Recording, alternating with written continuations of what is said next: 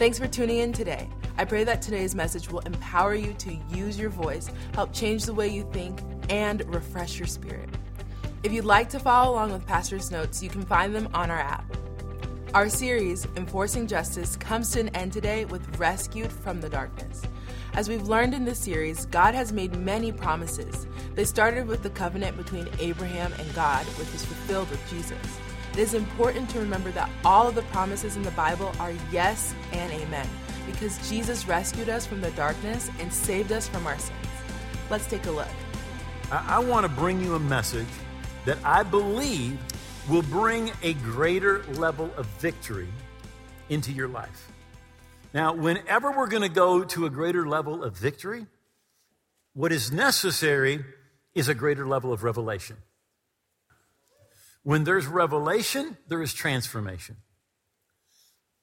John Wesley, a few hundred years ago, talked about what he called mental assent. He said, you know something is true in your head, but it doesn't change your life. It's not in your heart. And unfortunately, that's where a lot of Christians are. We mentally assent. We know things are true in our head, but we don't have revelation in our heart. But when revelation comes to your heart, there's transformation. In fact, you can really tell if you have mental assent, you simply know something in your head, or if it's in your heart, because when you have the revelation, it changes your life. It changes what you do.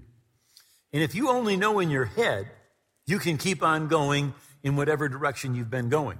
But once there's revelation, there's a transformation and there's a change in direction. So I would like to start in 2 Peter chapter 1 and verse 2. Now, today I am not trying to say anything that you have not heard before, right? But the Apostle Peter said this as he wrote. He said, I'm writing this to stir you up by way of reminder. In other words, he's saying the fact that you've heard something one time does not mean you have it in your heart. And the other thing about spiritual truth is literally, it's food for your spirit.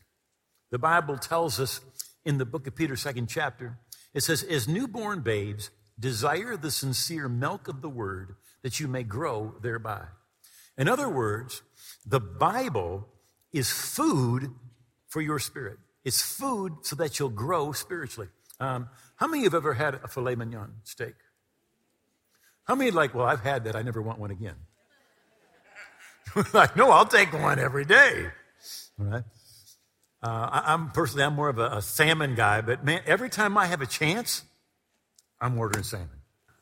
Yeah, I don't go, well, I've had that before. I know it's good. No, it's good, so I'm having some more.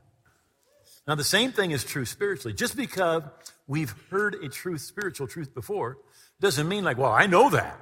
No, it will nourish you and strengthen you, and literally you keep growing from glory to glory. You grow in dimensions of our faith and in dimensions of understanding. So 2 Peter chapter 1, verse 2. Grace and peace be multiplied to you in the knowledge of God in Jesus our Lord. Now, notice, for us to have the grace and peace multiplied, for there to be spiritual growth, there has to be knowledge. And again, not just mental assent that you know in your head, but revelation that you have in your heart. Verse 3, as his divine power has given to us. So it's not that we've got to get God to do something. He has given. And notice what it says he has given. All things that pertain to life and godliness. When it says life, it's talking about your natural life. And godliness is talking about your spiritual life. It says he has provided. It's not that he's going to do something. We so often have this attitude. Well, I am nothing. I can do nothing. I have nothing. But God, you can do anything. That's not a good attitude. Well, can God do anything? Well, in one sense, yes. But here's the deal. It's not what we're trying to get him to do something, but he says that he has given. It's already done. In fact, the Bible in the book of Hebrews tells us that Jesus has obtained an eternal, complete redemption. It's not what he's going to do, it's what he has done. So as his divine power has given to us all things that pertain to life and godliness through the knowledge of him who called us by glory and virtue, by which have been given to us exceeding great and precious promises. So God has these promises that are for us, and it says that through them you may become partakers of the divine nature, having escaped the corruption that's in the world through lust.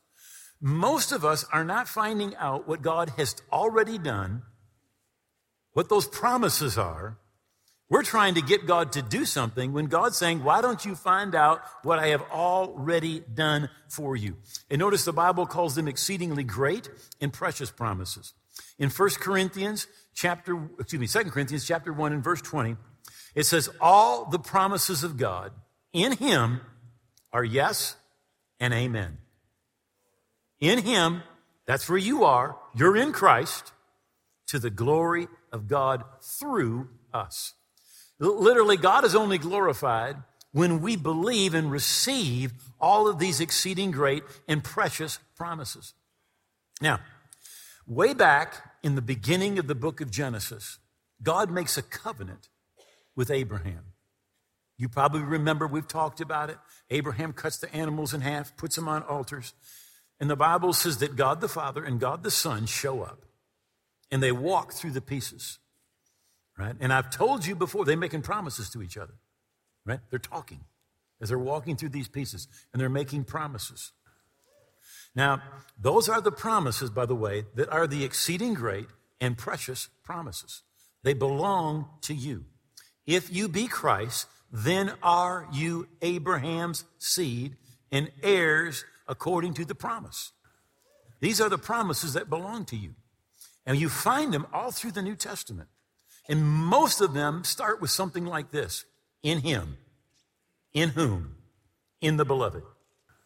Those are the promises that were made as they walked through the pieces. And the Bible calls them exceedingly great and precious promises.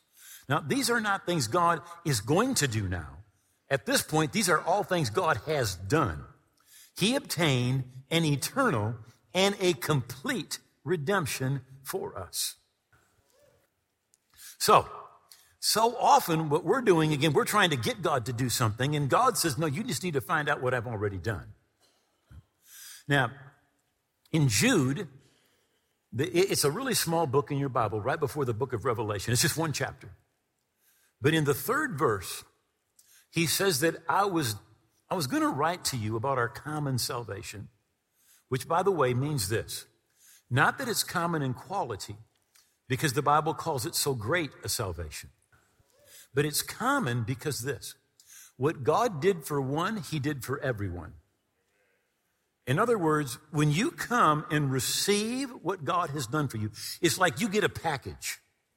And in that package is everything that God's done for you. Now, here's the good news. What's in your package is in my package. There's nothing in my package that's not in your package. That's why the Bible calls it a common salvation. You know somebody who got delivered? It came out of the package. It was in their package. It's in yours. You know somebody who got healed?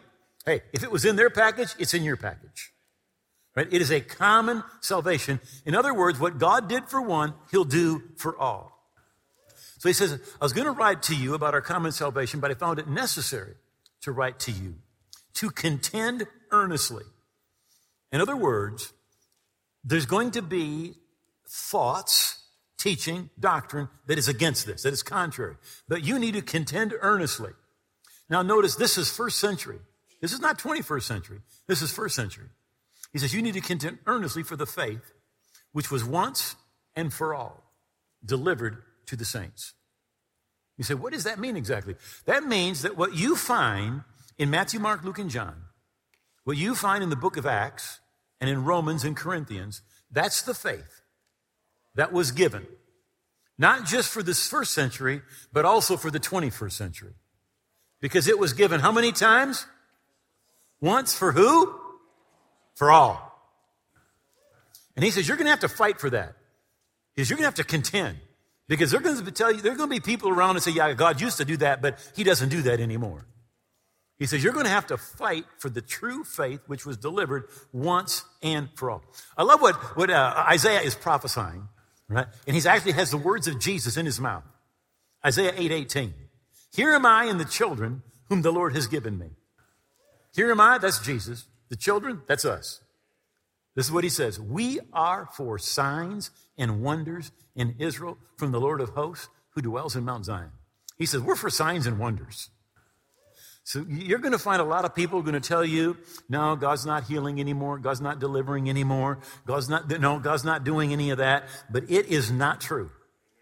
All right? It is not true. The faith was delivered once and for all. In the Gospel of Mark, the 16th chapter, it says, these signs will follow those who believe in my name. So as a believer, there should be signs following you. And Jesus starts the list with, they will cast out demons.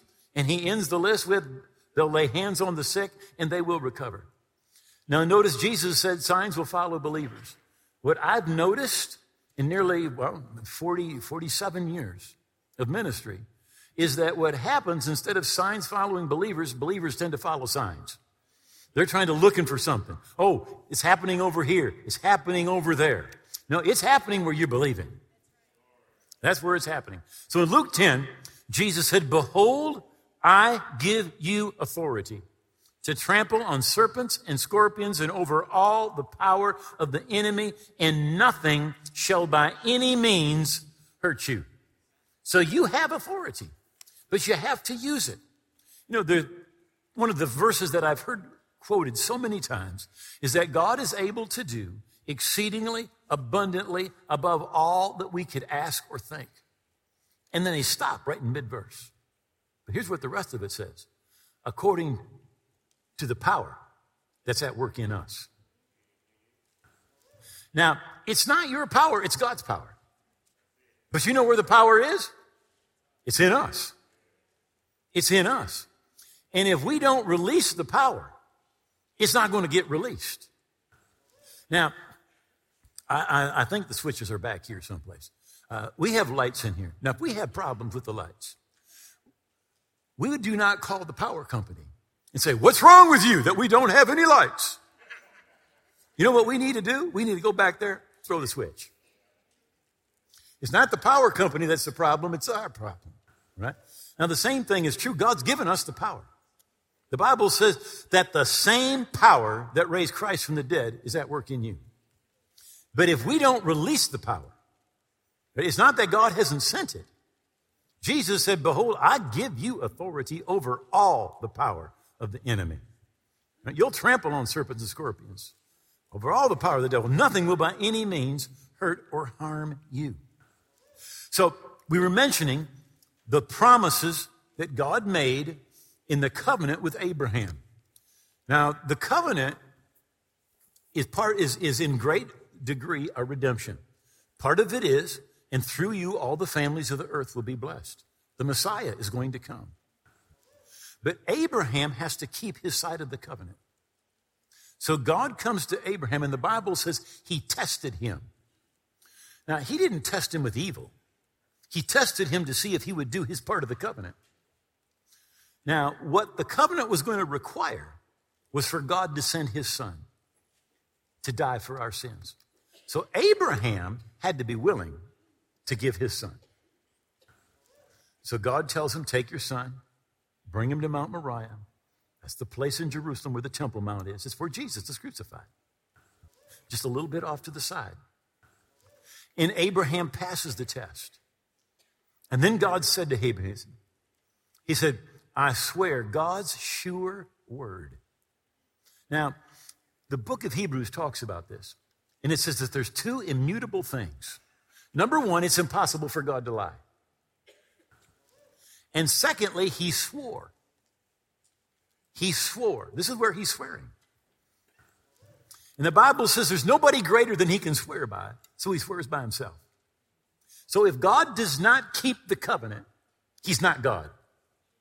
He swears by himself. And he said, because you have gone through with this and have not refused to give me your son, your dear, dear son, I will bless you. Oh, how I will bless you. When God says, oh, how I'm going to bless you, he's going to bless you. All right? And again, in Christ, in him, in whom. Those are just, that's the majority of the promises that are made. He says, oh, how I'll bless you. I will make sure that your descendants flourish. And I love the last part. He says, and your descendants will defeat their enemies.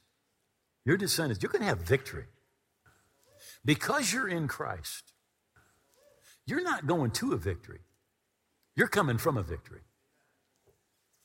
See, what Jesus did, he didn't do to prove he could do.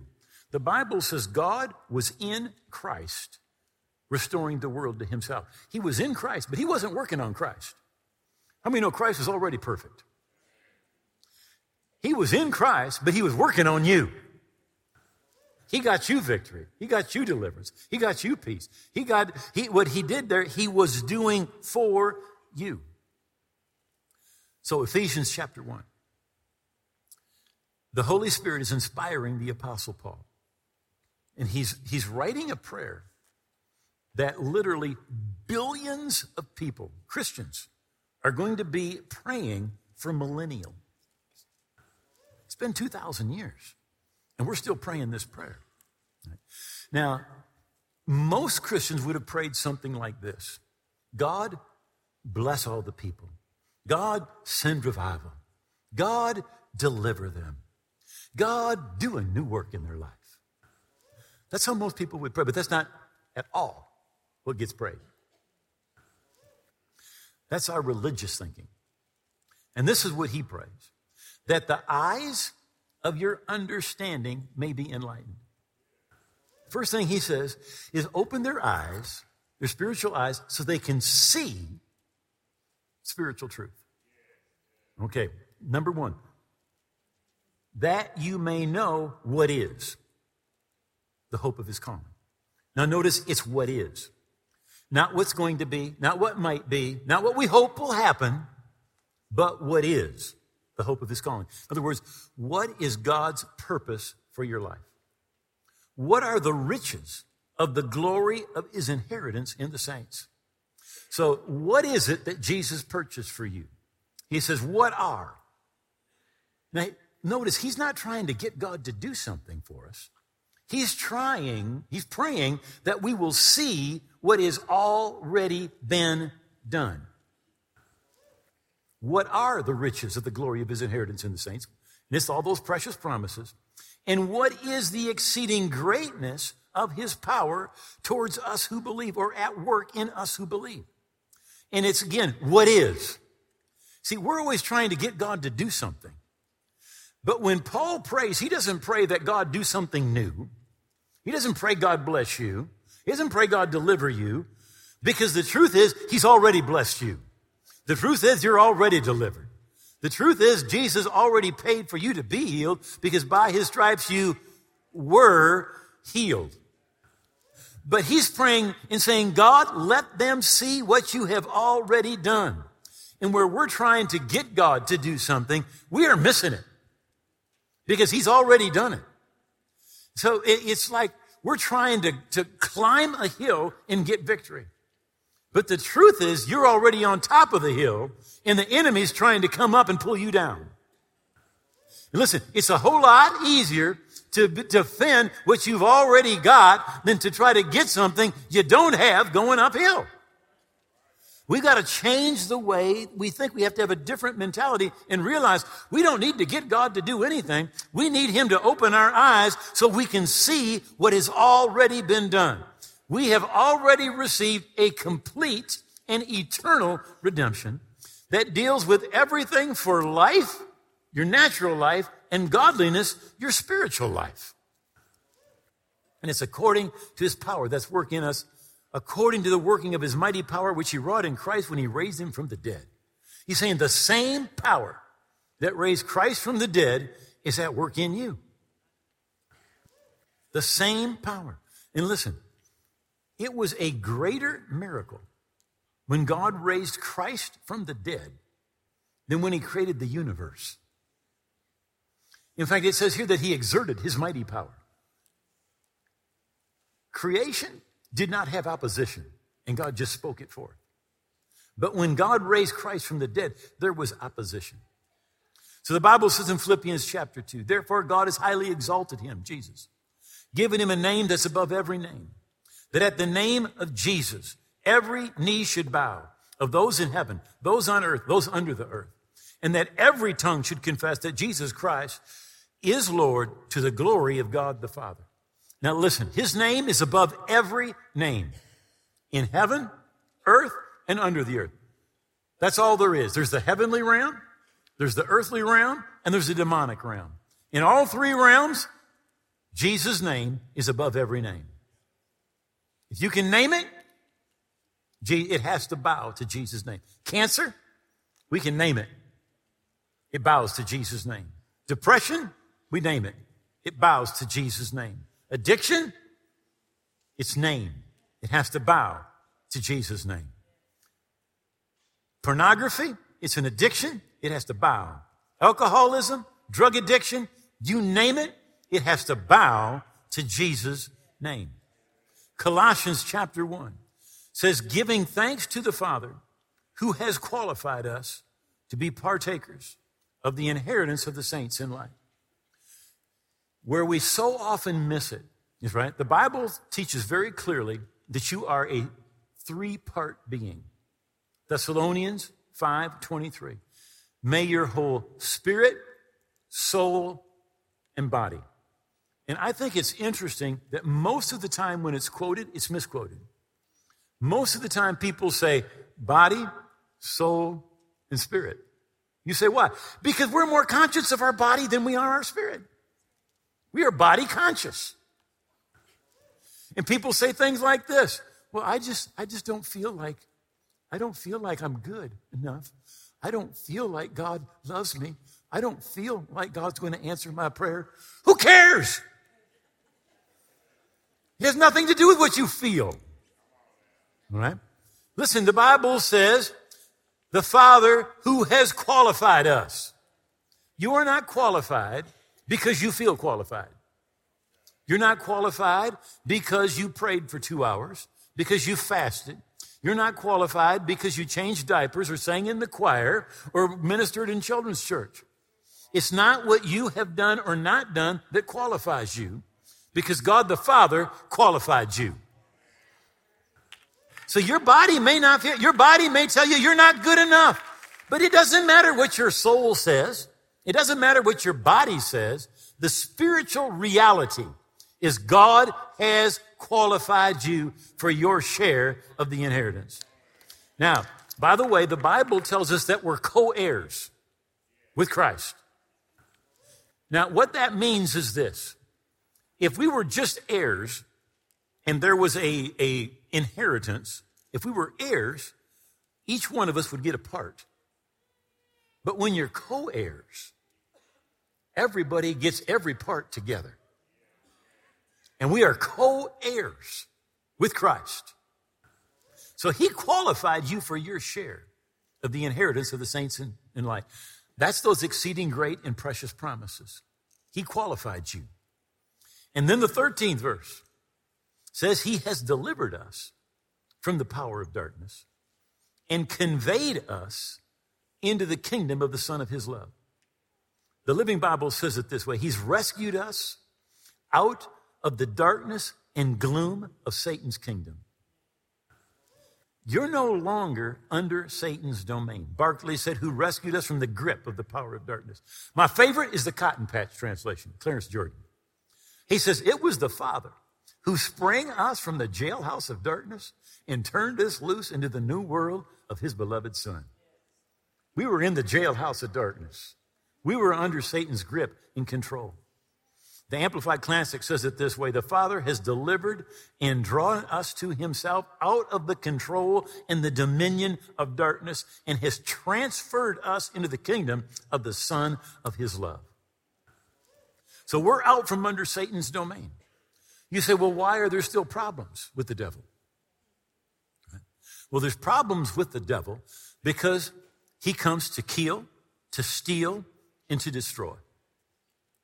And he has not yet been bound. Now, he's going to get bound, but he's not bound yet. Now, I know some of us were brought up in traditions where they told us we are in the millennium and Satan is bound. But Peter said this. He said, be sober, be vigilant, because your adversary, the devil, goes about like a roaring lion, seeking whom he may devour. He's not bound yet. You are not in the millennium today. And you want to know what it looks like when Satan attacks? In the book of Job, Satan attacks Job. First, he attacks his finances. Then he attacks his family. Then he attacks his health. Then his marriage. That's a good picture when the devil shows up. Now, there is going to be a time when the devil's taken out of the way. But I want you to listen. Until that time comes, God has done everything he's going to do about the devil. You can go, oh God, the devil's after me. Get him. And God's going to go, I gave you authority to trample on serpents and scorpions. Jesus arose from the dead and said, all authority is given unto me. And what does he do? Gives it away immediately. Go you therefore. He gives you the authority. And so often we're waiting for God to do something about the devil. And God's saying, I'm waiting for you to do something about the devil. Because he's given you and I authority. In Matthew chapter 8, Jesus in the synagogue, an evil spirit, a demon, cries out and says, have you come to torment us before the time? There is a judgment day coming. All right? But it's not yet. It's not yet. And in a real sense, God put Adam and Eve on the earth. And we don't know exactly what the parameters are, but he gave mankind dominion over the earth. And it was kind of like God gave man a lease. But that time frame is going to run out at some point. Most scholars have always believed that there was a period of time from the fall of Adam until when Jesus is going to come back. This was written in 1552 by Bishop Latimer, who was later burned at the stake. He said, the world was ordained to endure, as all learned men affirm, 6,000 years. Now, he says, of that number, 5,552 have passed, and he had another 448, ending around the year 2000. The Apostle Paul traveled with Barnabas. Barnabas is one of the apostles mentioned in the Bible. Now, he wrote to the church. It's not in your Bible. It's not inspired by God, but he wrote, this is what he taught. This is from the book of Barnabas. And God made in 6 days the works of his hands. He finished them on the seventh day. And he rested on the seventh day and sanctified. Consider, my children, what this signifies. He finished them in 6 days. Meaning of that is this, that in 6,000 years, the Lord will bring an end of all things. Then Irenaeus, so we've got the 15th century. We just had the first century. Now, Irenaeus is the disciple of Polycarp, who was the disciple of John the Apostle, the disciple of Jesus. This is 2nd century. For the day of the Lord is of 1,000 years, and in 6 days God created all things and were complete. It's evident, therefore, that they will come to an end after 6,000 years. Now, they're talking from the fall of Adam. By the way, according to the Jewish calendar, we are 5,700 and some years in right now. But what I want you to catch is this, that there's going to come a day when the Bible says, Revelation 20, I saw an angel coming down from heaven, having the key of the bottomless pit and a great chain in his hand. He laid hold of the dragon, that serpent of old, who is the devil and Satan, and bound him for 1,000 years. Now, the next verse again mentions 1,000 years. And then the next 4 verses mention 4 more times 1,000 years. Now, again, some of us were told we're in that 1,000-year period and the devil's bound. By the way, he's not. But God's not going to do anything about the devil.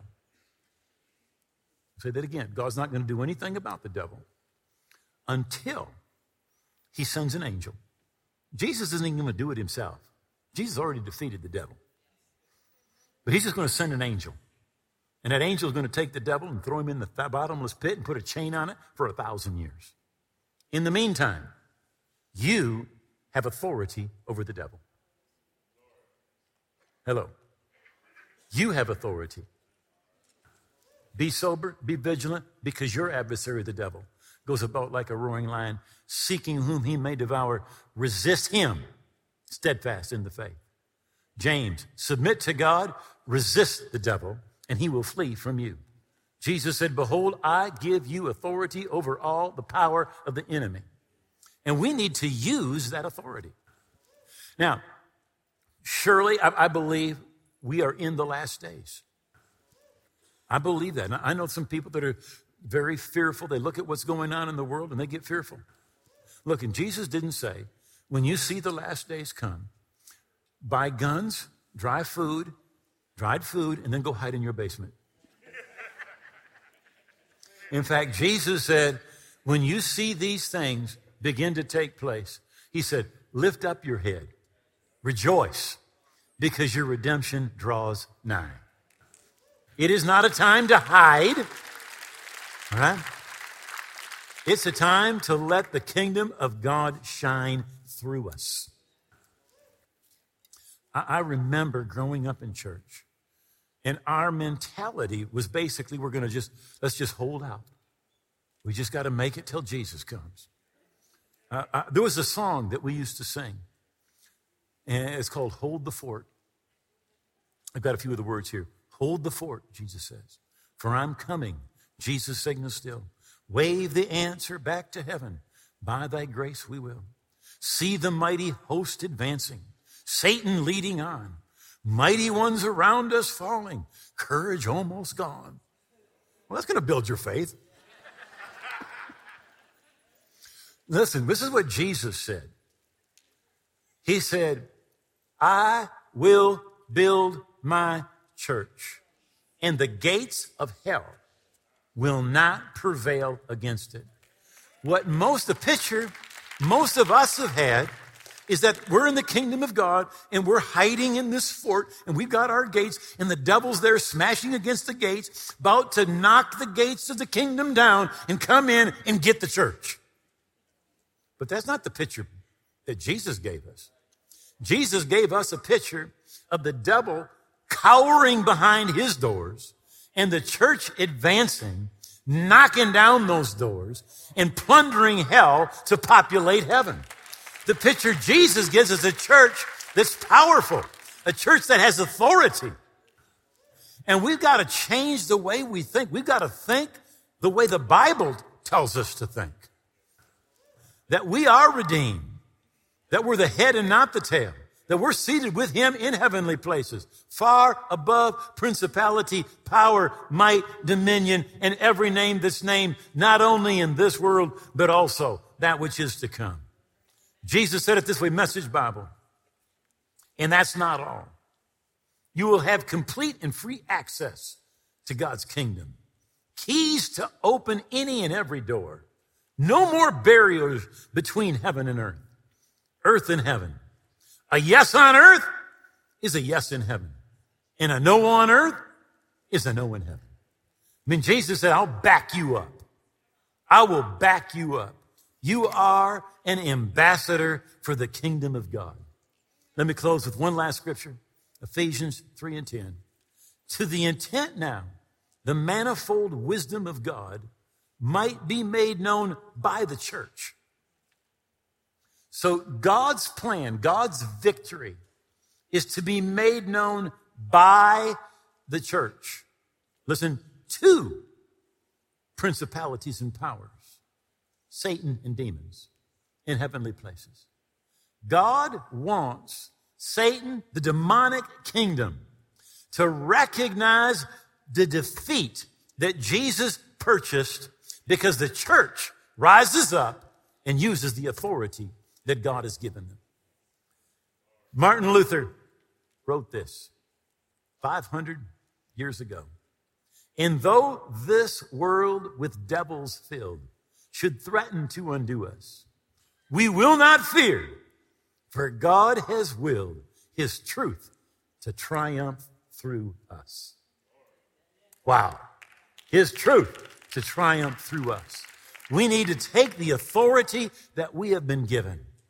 Realize we're seated with him in heavenly places. We are victorious in Christ. I want to thank you for being with us today, but I want to ask you a question before we close. I want to ask if you're right with God. You know, some of us, we lived for God at one point, but we've drifted away from God. And others, you don't know where you stand with God. But the Bible says this. It says, know that you have everlasting life. We're not supposed to die and find out if we make it to heaven. We're supposed to know now that we're forgiven, right with God, and on our way to heaven. And if you don't know that, you're not where you should be with God. So if you're that person who's away from God, or you're the person who says, I don't know where I stand with God, or I want to be right with God, I want to pray a prayer with you. The Bible says, whosoever will call on the name of the Lord will be saved. Now, we're going to call on his name the way the Bible tells us to. And if you pray this prayer from your heart, when we say amen, you're going to be right with God. You are going to be saved. You are going to be on your way to heaven. I want you to make these words your own. Just say this out loud. Just say, oh God, I believe Jesus died on the cross. I believe his blood paid for my sins. And I believe he rose again. I give him all of my heart and all of my life. I hold nothing back. Jesus is my King. Jesus is my Lord. And I will live for him every day. I thank you. You've heard my prayer, that I'm forgiven, a part of your family, today and forever. In Jesus' name, amen. Now, if you just prayed that prayer from your heart, please, I wrote a book that'll help you keep on growing spiritually. And I want to give you that book absolutely free of charge. All the information is right there on your screen. You can download the book. Or if you need a hard copy, if you'll contact us, we will get you that hard copy. Hey, we love you, and God bless you. If you just prayed that prayer with Pastor Dwayne, you are making one of the best decisions of your life, and we're so excited for you. Just as Pastor said, we'd love to send you a free copy of his book, Your New Life. Log on to walkingbyfaith.tv and have a copy mailed to you. Download it instantly or check out our new audiobook. You can also find all these things on our app. This book is absolutely free and a great resource for you to have. Walking by Faith is changing lives on and off the air with the help of viewers like you. When you become a partner with us, God pours out his blessing upon you just like it says in Malachi 3:10. If you'd like to become a partner with us, we have 3 easy ways you can give. You can text WBF-GIVE to 1-888-364-GIVE. Visit walkingbyfaith.tv/give or click on the giving icon in our app. We'd love to connect with you. When you scan this QR code, you can download our app, send us a prayer request, check out our weekly devotional, and most importantly, stay connected. Also, you can find a link to our YouTube channel where we have new weekly content besides our program. If you haven't checked it out, be sure to like, subscribe, and hit the notification bell so you know when new content is available. We pray you have a blessed week, and we'll see you again next time.